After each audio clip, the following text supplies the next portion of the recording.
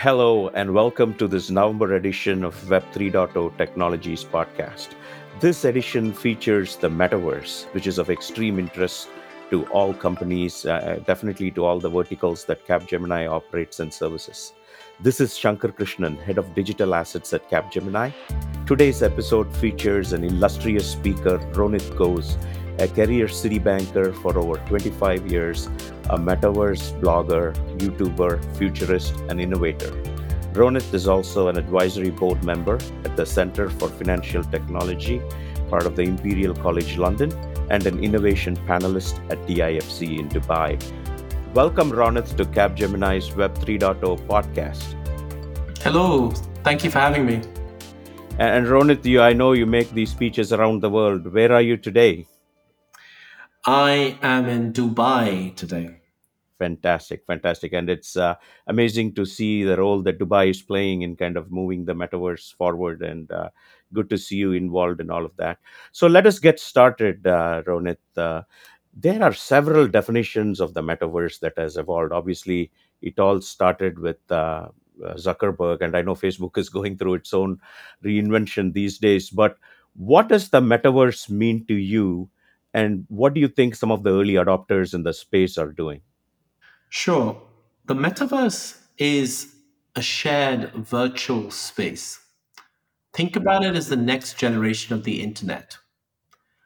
Like we've spent the past decade plus largely accessing the internet through mobile devices, you are in the next few years going to see some kind of transition to the current mobile 2D, two dimensional internet that'll be supplemented by a 3D internet, which we'll access through AR or VR or other devices. Initially, it'll be a supplement, not a replacement. Perfect, perfect. And that's a very interesting approach to it. And I know, Ronit, you were involved in the city production of what the metaverse is and a lot of research behind it. It's a must read for all our listeners. What are some of the key things that stood out to you as that research was completed? So when we explored the topic of the metaverse, there was a lot of different things that jumped out at us. First of all, the definition of the metaverse, which I just gave you. So 3D internet, potentially a new way to access the internet, immersive, persistent. This is this is a definition that's broadly accepted, but then on the edges, there's a big debate. Some people will say, oh, the metaverse is just a VR thing. Others will say it's device agnostic, it's multi device. And in the middle, you get this space for disagreement. Some people who say that the metaverse is never going to take off really are thinking about a VR only world. And that has some logic to it because a VR only world is difficult to imagine that we'll spend that much time in a VR only world. But I prefer this definition of the metaverse that is device agnostic. So the first thing that came out of the work we did was just trying to agree, a shared common understanding of what it is we're talking about. Right, right. That's very useful. And obviously, you are a veteran banker yourself. What are the some of the best practices you're seeing in financial services? Because oftentimes, obviously, we have a very nice metaverse lab on it, and while we are seeing some action in the financial services space, there is a lot more action in the industrial space and what enterprise metaverse, as they call it, rather than the consumer metaverse. So, what are some of the best practices you are seeing in the financial services space around the world, Ronnie? You're right to say that this is first and foremost a consumer and to some extent initially a gaming driven phenomenon. And then from that early focus on gaming or consumer, i.e., branded goods, luxury goods, social, you're going to see more of a broadening out into enterprise and general interaction. Now, for us as a bank or any other, ABC bank, how I would think about the metaverse is not that we're here to build it. The metaverse is going to be built in terms of hardware and access devices by the existing big tech companies on the west coast of the US or the east coast of Asia. Then there'll be content that will be on the metaverse. And this will again come from content creators, be it gamers, movie studios, music, and next generation, just as we've seen with TikTok, next generation content creators. To some extent, financial services and banking could be seen as part of that content, will be part of the content of the metaverse.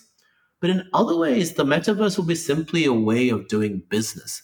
Just like today, without even thinking, we use smartphones as integral to how we do business, right? We call people on the phone, we search for information, we look at apps, we use apps for transactions. We will be doing something similar in an AR, VR, 3D world. Communication with our clients, communication internally with our colleagues, hiring potential staff, hiring or recruiting new clients and prospects. All of this will take place in the metaverse. We'll be working in the metaverse, but not solely in the metaverse. It's not that we're going to be sitting in this third dimension, third space, 8 hours, 12 hours a day. This will supplement or complement existing in physical real world interactions or other 2D internet interactions. I would say this is a complement. And in some cases of significant, deepening of particular activities. Exciting, very exciting.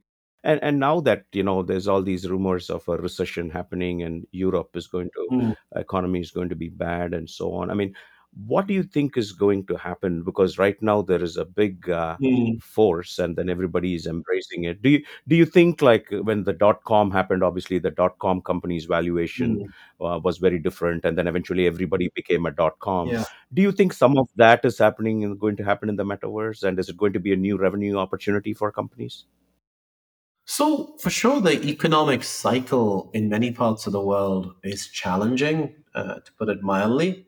But we're in this interesting stage where a lot of the decision makers in Hmm. companies, be it consumer facing companies, enterprise focused companies, big technology platforms, many of those leaders and key decision makers lived through the growth of Web 2 and the transition from Web 1 to Web 2 between Hmm. the 1990s and 2000s.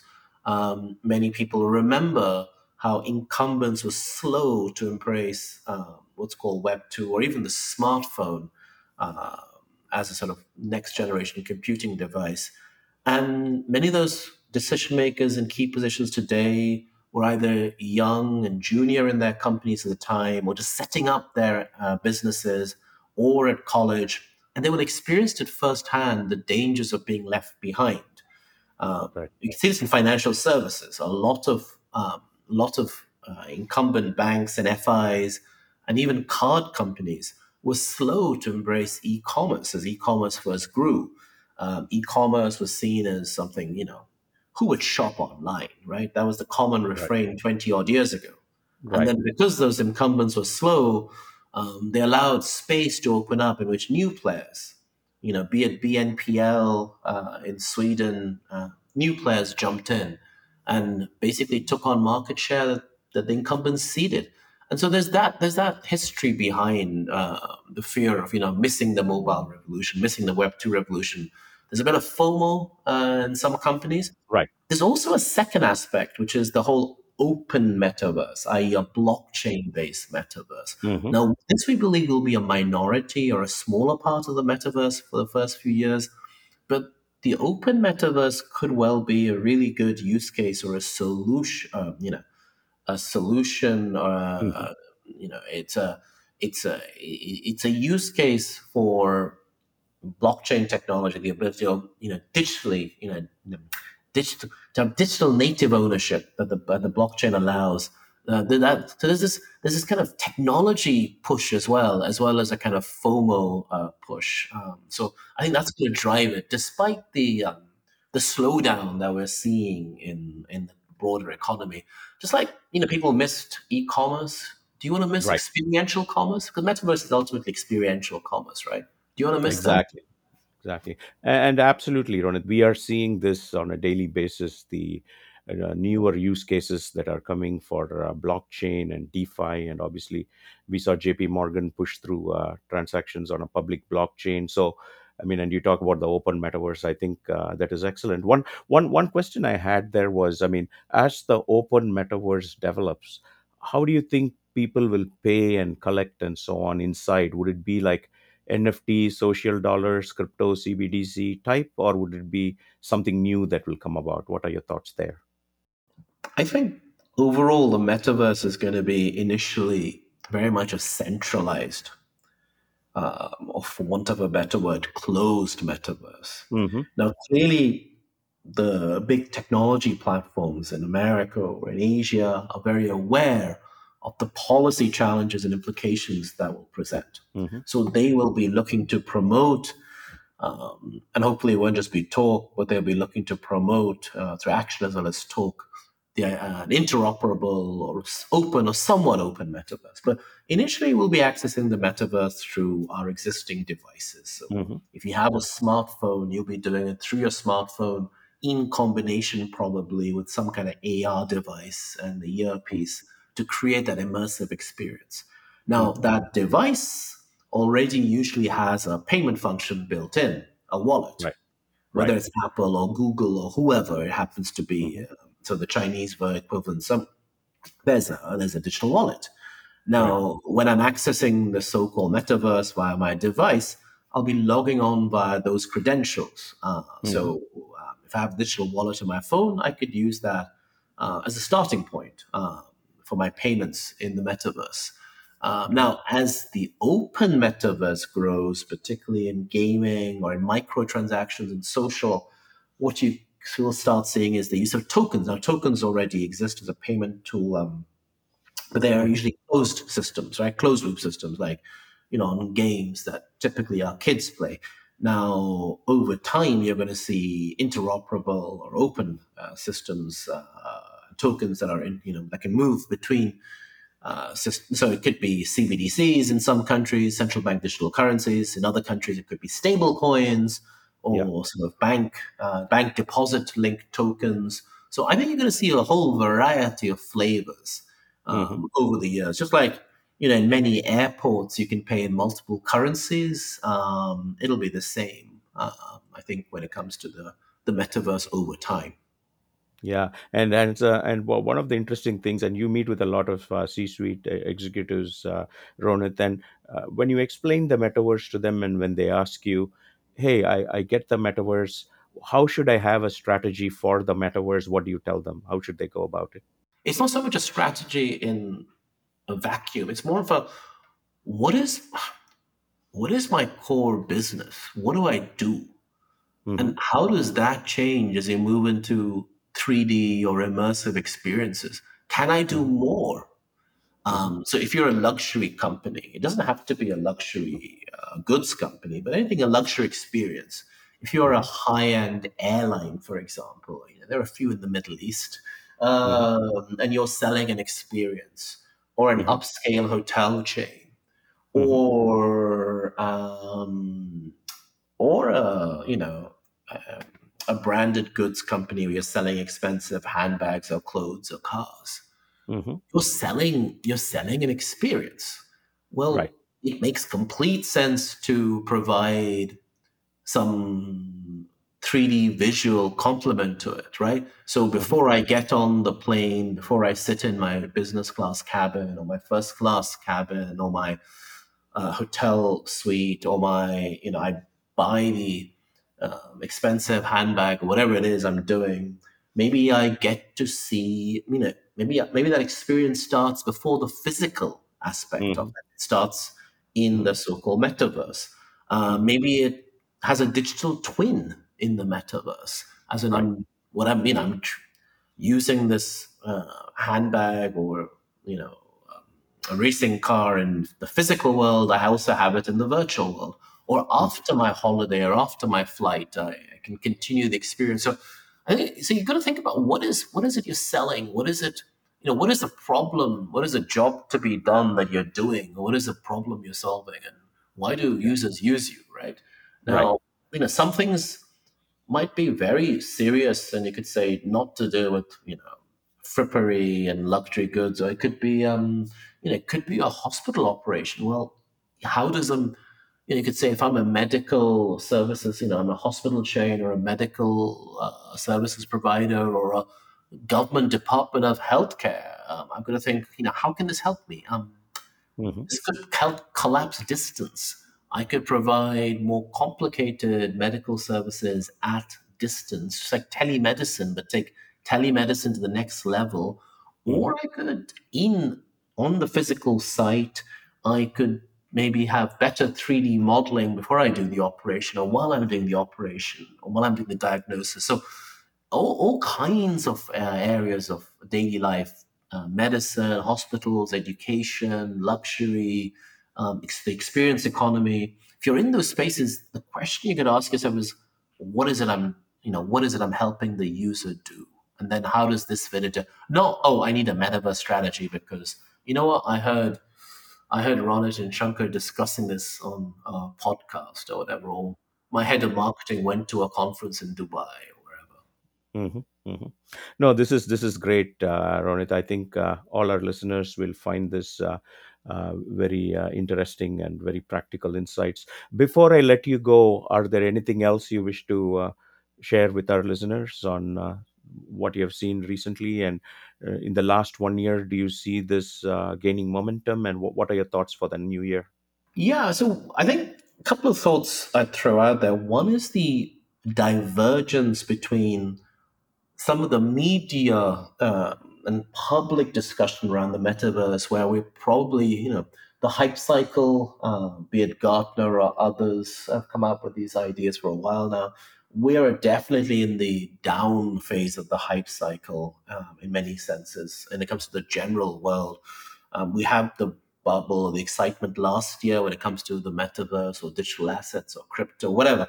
And now we're in that kind of trough of disillusionment. And I find it super interesting, this gap, this spread between what corporates I talk to, particularly consumer facing, but not only, corporates are busy experimenting, trialing, building, and they are much more engaged, I find, than a year ago.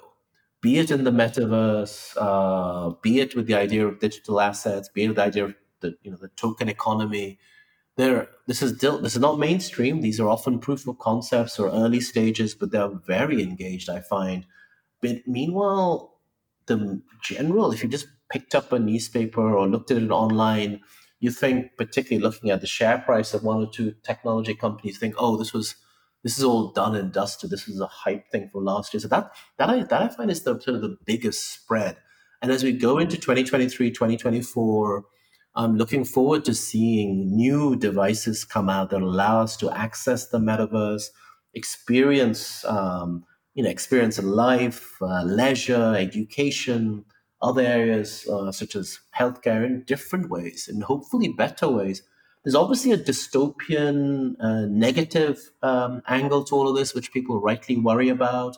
Are we going to be, are we going to be in some kind of controlled environment where one mega corporation, private sector, or government controls everything? So there's going to be very careful focus, attention paid to privacy rules and data collection and data retention.